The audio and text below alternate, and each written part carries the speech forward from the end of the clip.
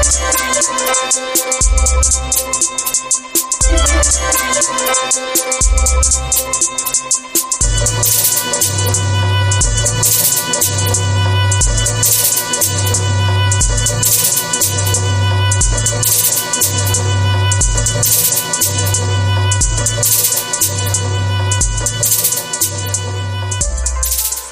Ajamioy Aziz. Hello.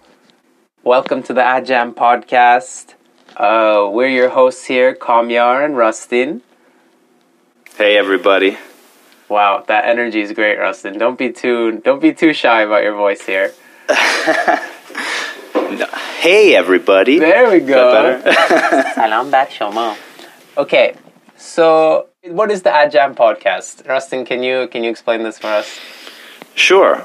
So, if you've been following us for enough time, you know that we've experimented with some interviewed formats. We've done some emerging scholarship podcasts in the past, but now that we've kind of moved forward and been successful with the Kickstarter, we decided we want to give you guys a little bit more of a regular show, I guess. So I guess for what our purpose here is to kind of fill you up on, Ajam updates, but also kind of talk about some current events, some articles that we've been reading, and just kind of bring in some of the more Ajam content you love, like interviews with academics, scholars, journalists, maybe a discussion of music.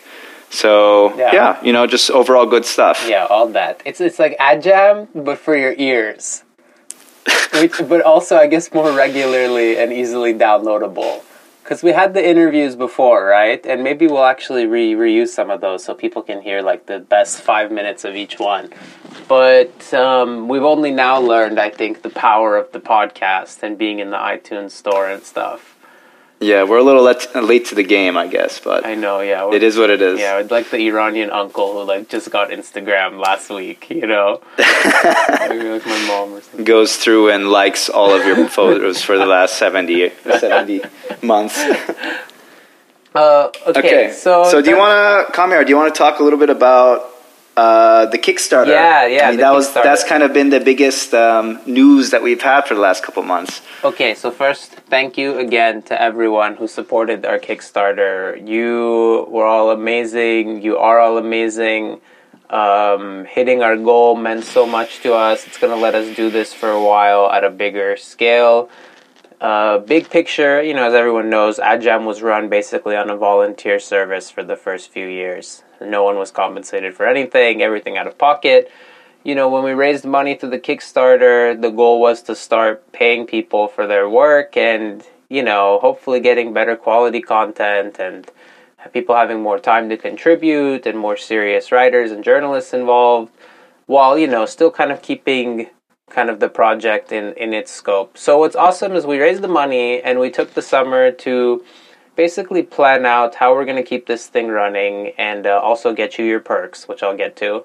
But I think one of the biggest lessons we learned is that, this is still going to be, a project kind of for the community. So we're not going to explode and get big and, try to grow too fast and burn the money. But that being said, it's been taking us a little bit of time to get all our admin and stuff together to start paying people and all that. But we're getting there. We set out some of our first payments for some of the most recent content you've seen. We've got some more articles coming back up in the schedule now that we're kind of getting back in the groove. And, as we do and make more decisions about, what Ajam is going to be, we're going to share with all the readers and listeners so they kind of feel like they understand who we are, what we're doing. But the good news is we don't have to ask for money for a long time. So we'll see what's up with that. As far as the perks, as I am the last Ajam editor in New York, last man standing, I'm mailing those out as fast as I can. The bags went out, domestic bags, international bag. I'm trying to figure out how to do that on the cheap. The posters, they're getting rolled, they're getting sent out. I'm hoping within a week or two we're all done with that.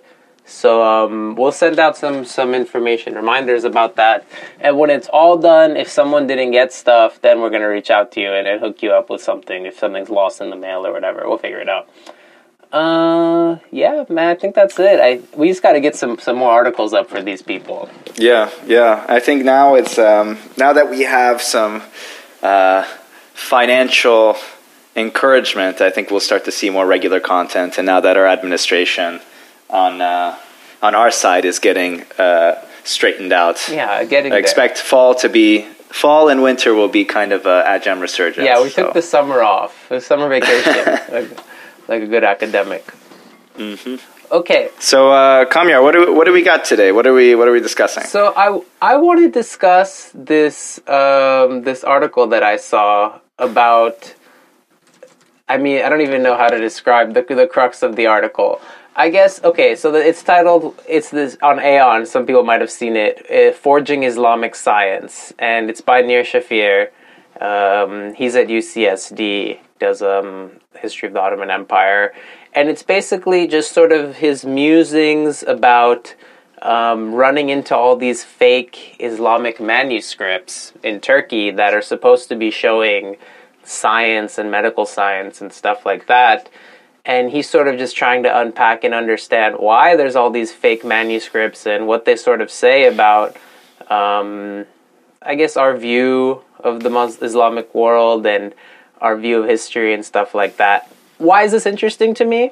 Because I've seen these fake things myself in Turkey, and I was always kind of confused as to what the deal was. I don't know, Rustin. I don't know if you've run into any of this stuff, but I have, actually. I just want to point out for those of you guys who think that the name Nir Shafir sounds familiar, he is the editor-in-chief of Ottoman History Podcast, along with Chris Grayton, who are some of our good friends over there who's helped us out in the past, so just a shout-out to them. But yeah, I mean, this is something that I've definitely seen, and in fact, I have been a victim of when I was much younger.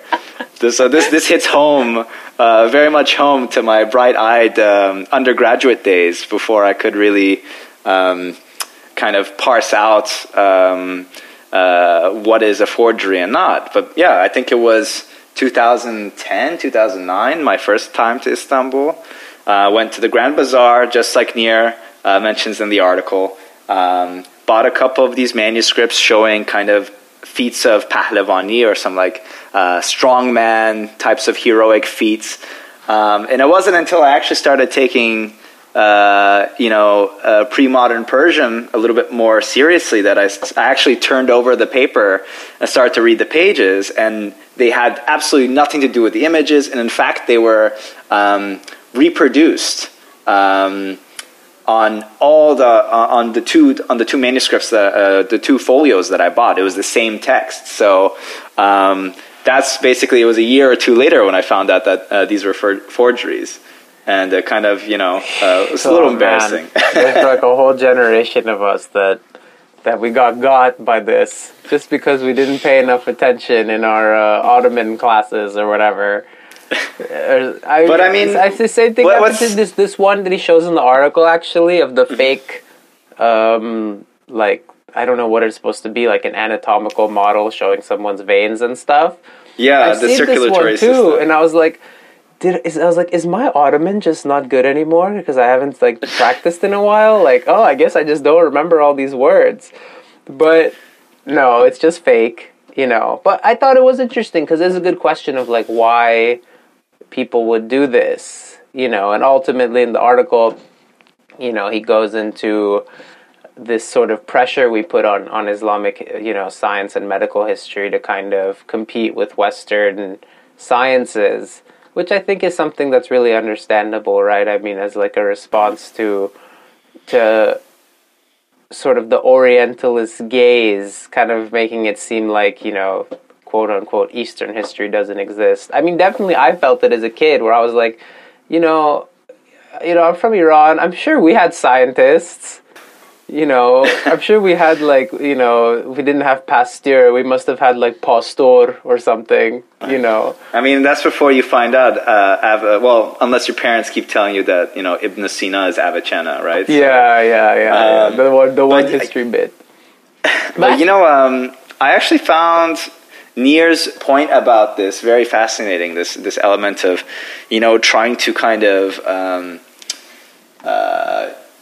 kind of show the contributions of this larger world, and using the term, let's say, Islamic sciences. And this is something that, like, people have debated about this usage for a long time. Like, right, it's very much tied to our own ideas of, our contemporary experiences, living in a post 9/11 world, and the war on terror, this and that. Tell me about it. Like, for example, he says that, like, why are we, I would have titled my course Arabic science or Arab science. And this raises an interesting point for me because, I'm writing my first chapter of my dissertation. I'm looking at, geography, right? Mm-hmm. And, what would you call, let's say, a Persian, or let's say someone from Balkh writing in Baghdad in Arabic? Like, is that Arabic geography? Is it an Arab geography? Is it Persian geography? What happens if this person is a Jew from Andalusia? Like, is that something that we would then fit into this larger Islamic category? If you ask a Persian nationalist, they'll say they were just confused. No, but you're right. It complicates these questions of how to label stuff. And then you can't escape the most pressing, I think, in some ways, pressure people feel is from this current geopolitics and how that makes them feel and affects their lives. Because it's exactly it. It's complicated. It doesn't really sit well with our narratives.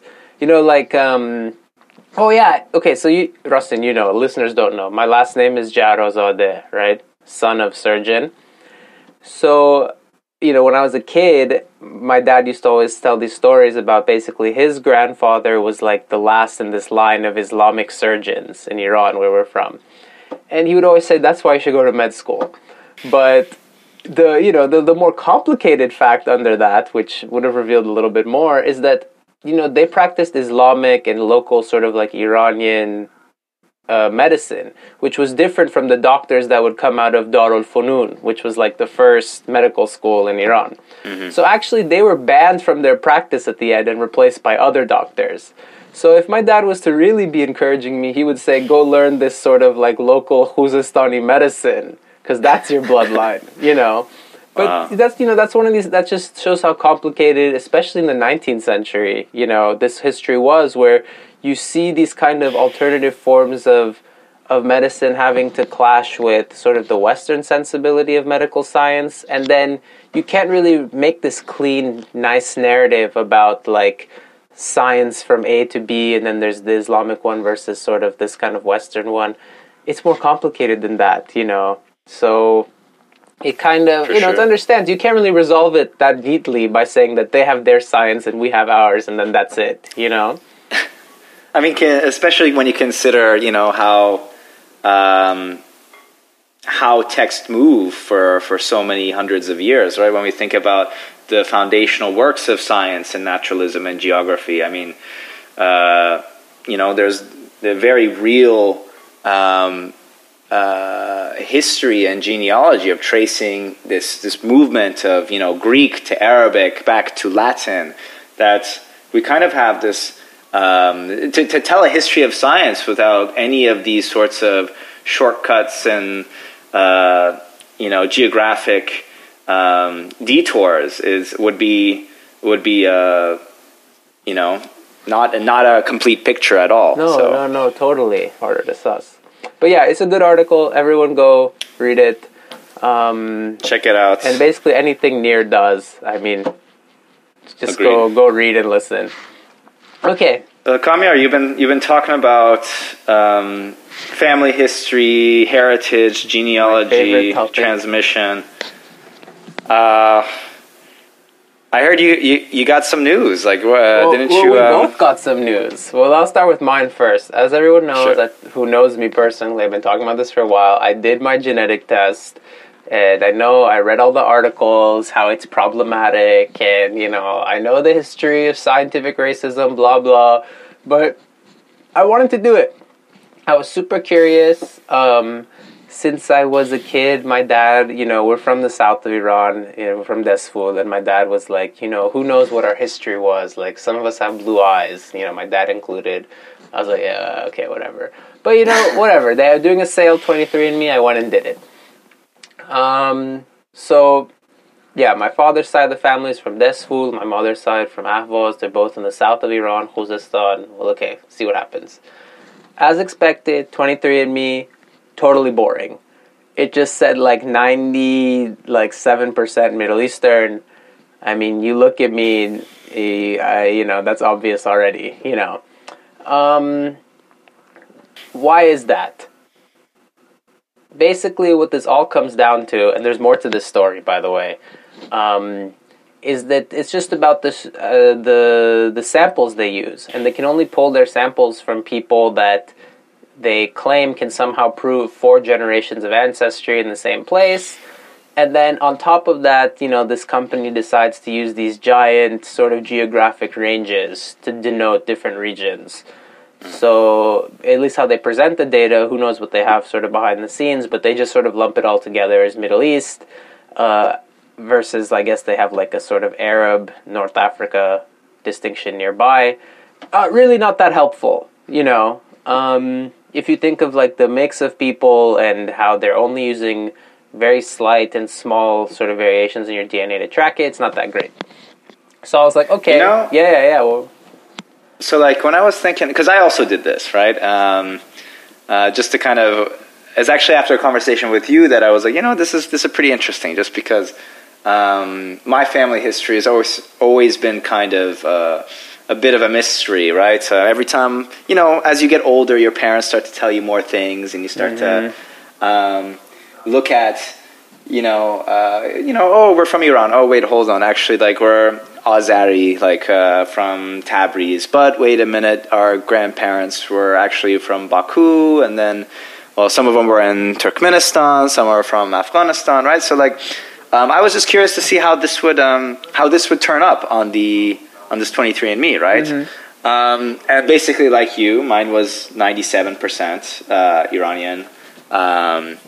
Actually, now I think they did an update where they kind of pinpoint the country that they think you're from. So, mine is 96.7% Iranian, but with one ancestor from South Asia in 1850s, which I get my grandfather's grandfather was from Herat, so I think that just based on the way they lump some of that data, Herat, even though it's only 100 or so kilometers away from Mashhad, then is in a different pool. Yeah, it could be a different pool, but it could even just be noise in the statistics because I got a little bit of South Asian on their thing.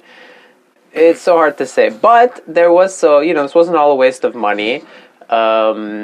I also did my dad's as well, by the way, and actually what was interesting was he got a little bit more of the African ancestry, just a touch more. But anyways, there was some hope at the end of the tunnel for Rasin and I, because there's this other project, I think it's through Columbia University, right? I think they're sponsors. They're sponsors. Maybe it's one I don't know if it's run through it, but yeah. It's called DNA Land. It's affiliated with Columbia New York Genome Center. And what these people have up on 23andMe is a disaggregated data set that focuses more on ethnic identity. So, again, let me preface this all by saying the idea of genes equaling ethnicity, race is crazy problematic, I think this is something that we should actually spend some time talking about, because even 23andMe has this statement as well, right? Which is the way they're proving ancestry is they actually go to someone who has written documents stating that our grandparents are from, let's say the grandparents or their great-grandparents have this birth certificate that they're born in this particular town or village or city. So birthplace is then kind of correlated with ethnicity, when we all know that, people have been moving around for hundreds of years, that, that is not necessarily that simple as to saying that if you were born here, then therefore you are ethnically one thing or another. And also this idea that ethnicity, as you mentioned, is going to be tied into your genetic breakdown, which is not the case, actually. Yeah. So actually, that speaks to one thing. That only good thing that came out of my 23andMe test was I met someone who according to 23andMe, is like a third or fourth cousin. Or actually, sorry, third. One of my closer people who I did see some people there who I do know in real life. But the first person I saw was kind of closely related, but I didn't know. I wrote them a message, and I just said, I'm curious about my ancestry. Do you know anything? And I remember the only thing my dad ever told me that could place us anywhere outside of that town we're from, Desful, because he thinks that we're just all been born there, at least as far back as he knows his great-grandparents. He said, one time my dad told me a story about this Turkic tribe, the Kabile Gunduzlu, and I don't know if it was a bedtime story or a family history. Okay, I messaged this person, and they write, well, in our family history, we're originally from Khorasan, and then with this Gunduzlu tribe, we somehow were moved to the western frontier of Iran. So I'm like, okay. So either this was some again, you don't really know. It could be just be an apocryphal story spreading through the town. It could be something. But at the very least, it sparked this thing in my brain that was like, whenever I would go to Desful and see these like ancient water mills or things from like the 15th or 14th century, people would be like, this is ours. We should be so proud of this. But it's also very likely most of us weren't there when these things were being built, or our ancestors obviously, weren't there. Maybe we were somewhere else 1,000 years ago and we just showed up and moved to this place, and then now we're claiming this geography and this place and building ethnicity around it. Well, I mean, that's not the first time that's happened in history either. I mean, think about monumental propaganda from every Iranian empire that's ever existed, right? So So the limits are huge in this thing.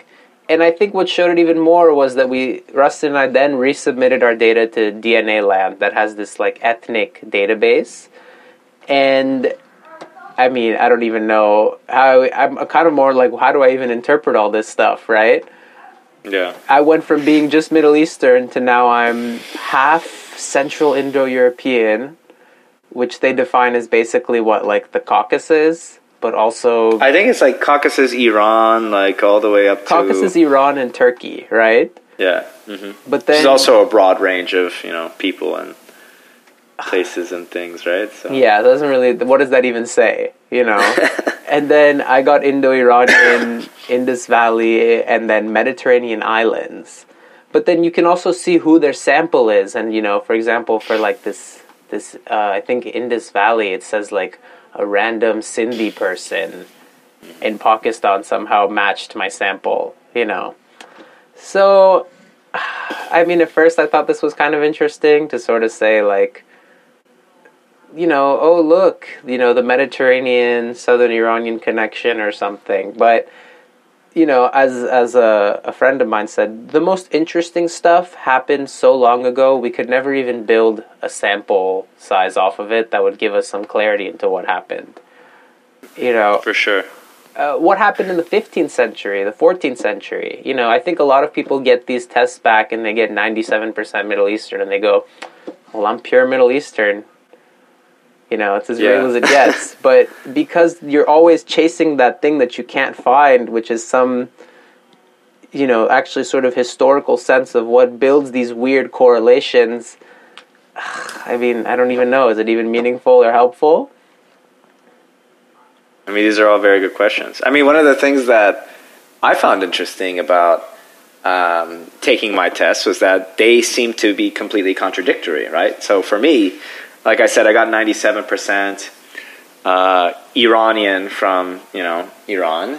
And then when I took this, and that was from 23andMe, and when I took this DNA Land one, it came back that, I was 21% Ashkenazi, right? I mean, if you think about the percentage of that, right? That's basically saying that one of my grandparents was full-blooded Ashkenazi person from Eastern European, from Eastern Europe. So, this was something that was kind of surprising to me because I'm like, well, I've met most of my grandparents, right? So all of them actually. But how does this work? And so actually I just went in and, I mean, personally, I would love some diversity in my sample size. Yeah, we're both kind of boring. Yeah. And so I actually went online and tried to check, and it's actually some of the things that other people have reported is that in certain populations, just based on the particular algorithm that they use, there's an overrepresentation of Ashkenazi percentage in certain populations. So I mean, so then this calls into question of, okay, what exactly are these methods? If you can get two wildly different percentage breakdowns by two different types of projects, what can we make out of this? Like, if anything, did we get any of the answers that we wanted to get from taking these tests? I don't know. And the worst thing is you see how it can be misused so clearly.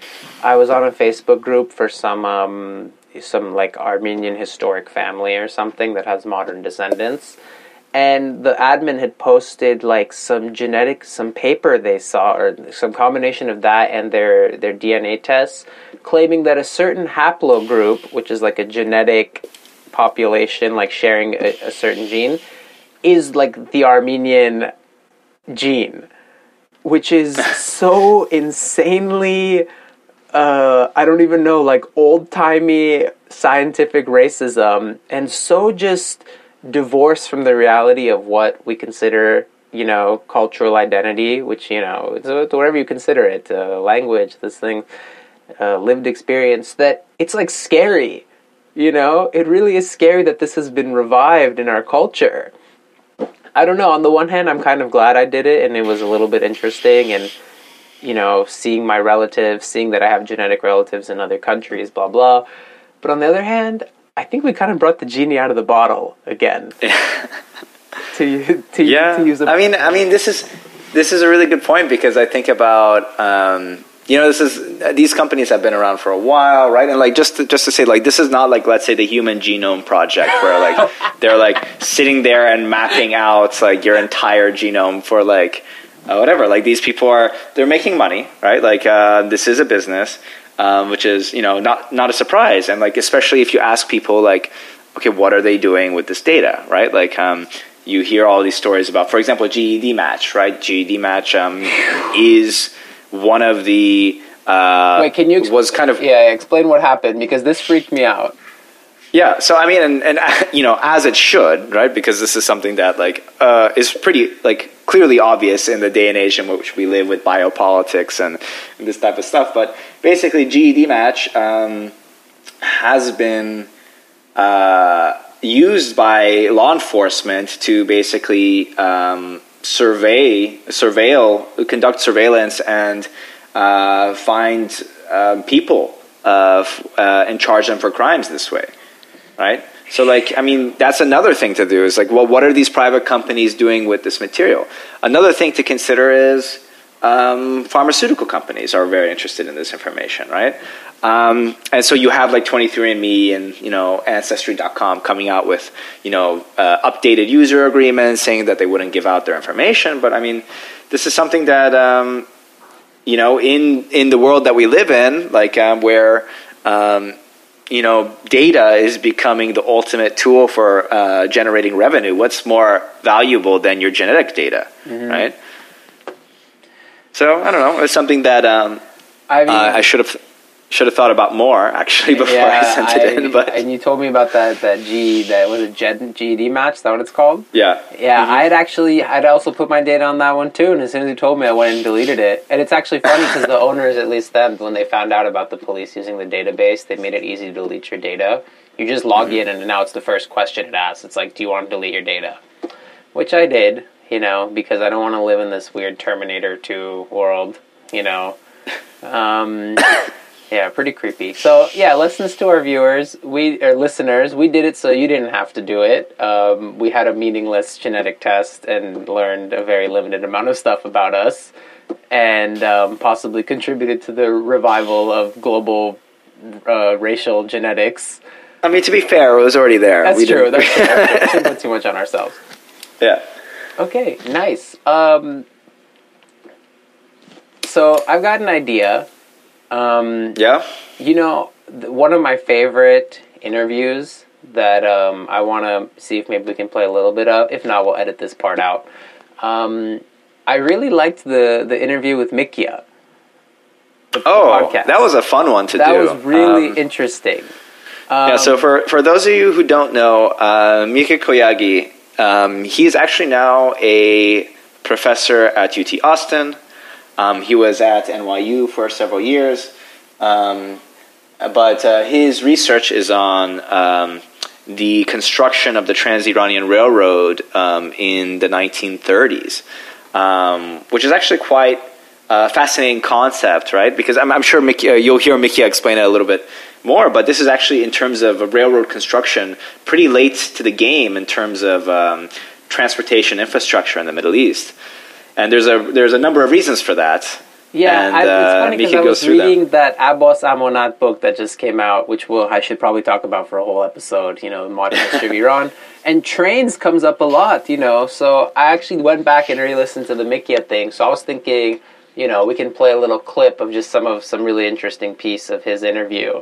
Just really short. What do you think? Good idea? I think it's a great idea. Go for it. Nice.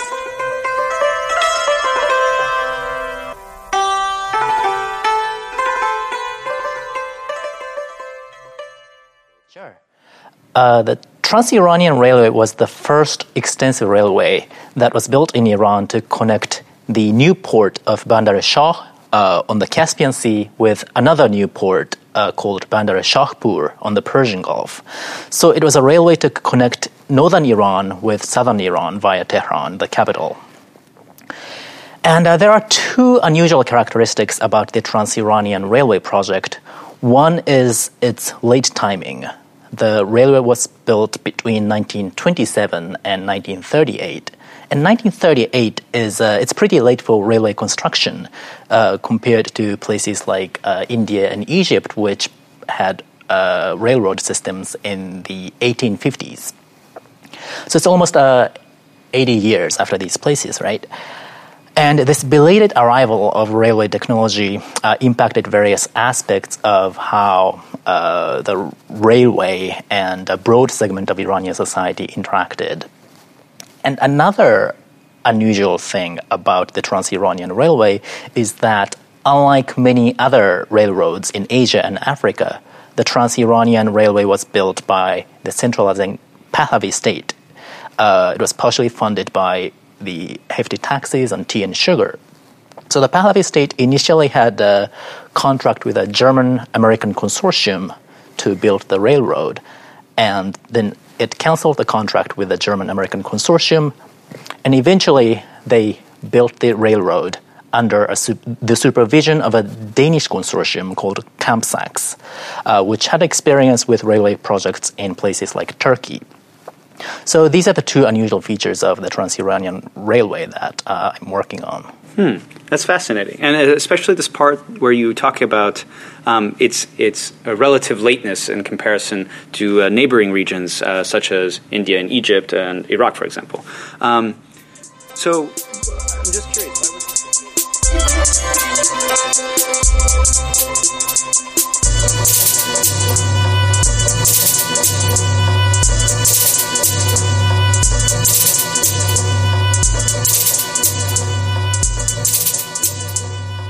Okay, so we're back with our last segment. Hope you all enjoyed that little clip of the interview with Mikia.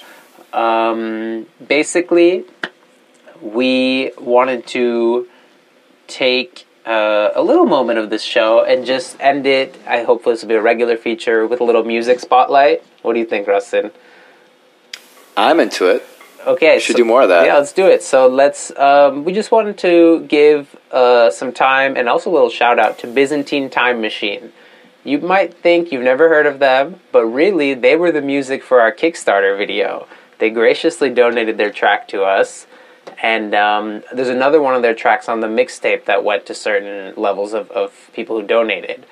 I'll give a quick intro as to who they are. They're based in Chicago, I'm pretty sure, and they basically take, sort of this maqam modal style of music, which again, what do you call it? Is it, I don't know, do you want to call it Islamic? Do you want to call it Middle Eastern? Anyways, maqam music is what I like to call it most accurate, and they sort of mix it with this like kind of dub influences, and dub is that sort of music based with the origins in Jamaica, where you use the studio production gear as an instrument. So like your echo and your delay and your reverb is like part of what makes the song the song. And anyways, they do it in not just a really cool way, but I feel like they don't overdo the fusion part, where there's all of a sudden there's like a weird like rock guitar going over your oud or whatever.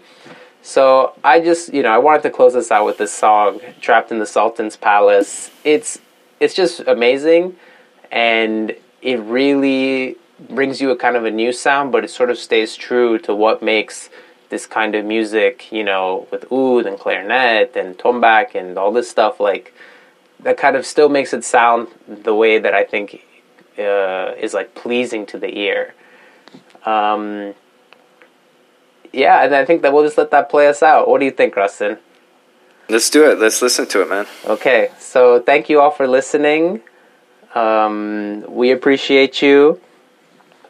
Rustin, check back next week. Hopefully we have a new episode for you. And you know what? Why don't you, if you're interested, feel free to send us a message on Facebook or Twitter. What you'd like to hear, what you would like this show to be about, as we're kind of figuring out the early stages of this podcast. So we'd love to hear from you. Any questions, any suggestions, just shoot it our way. That's a great idea.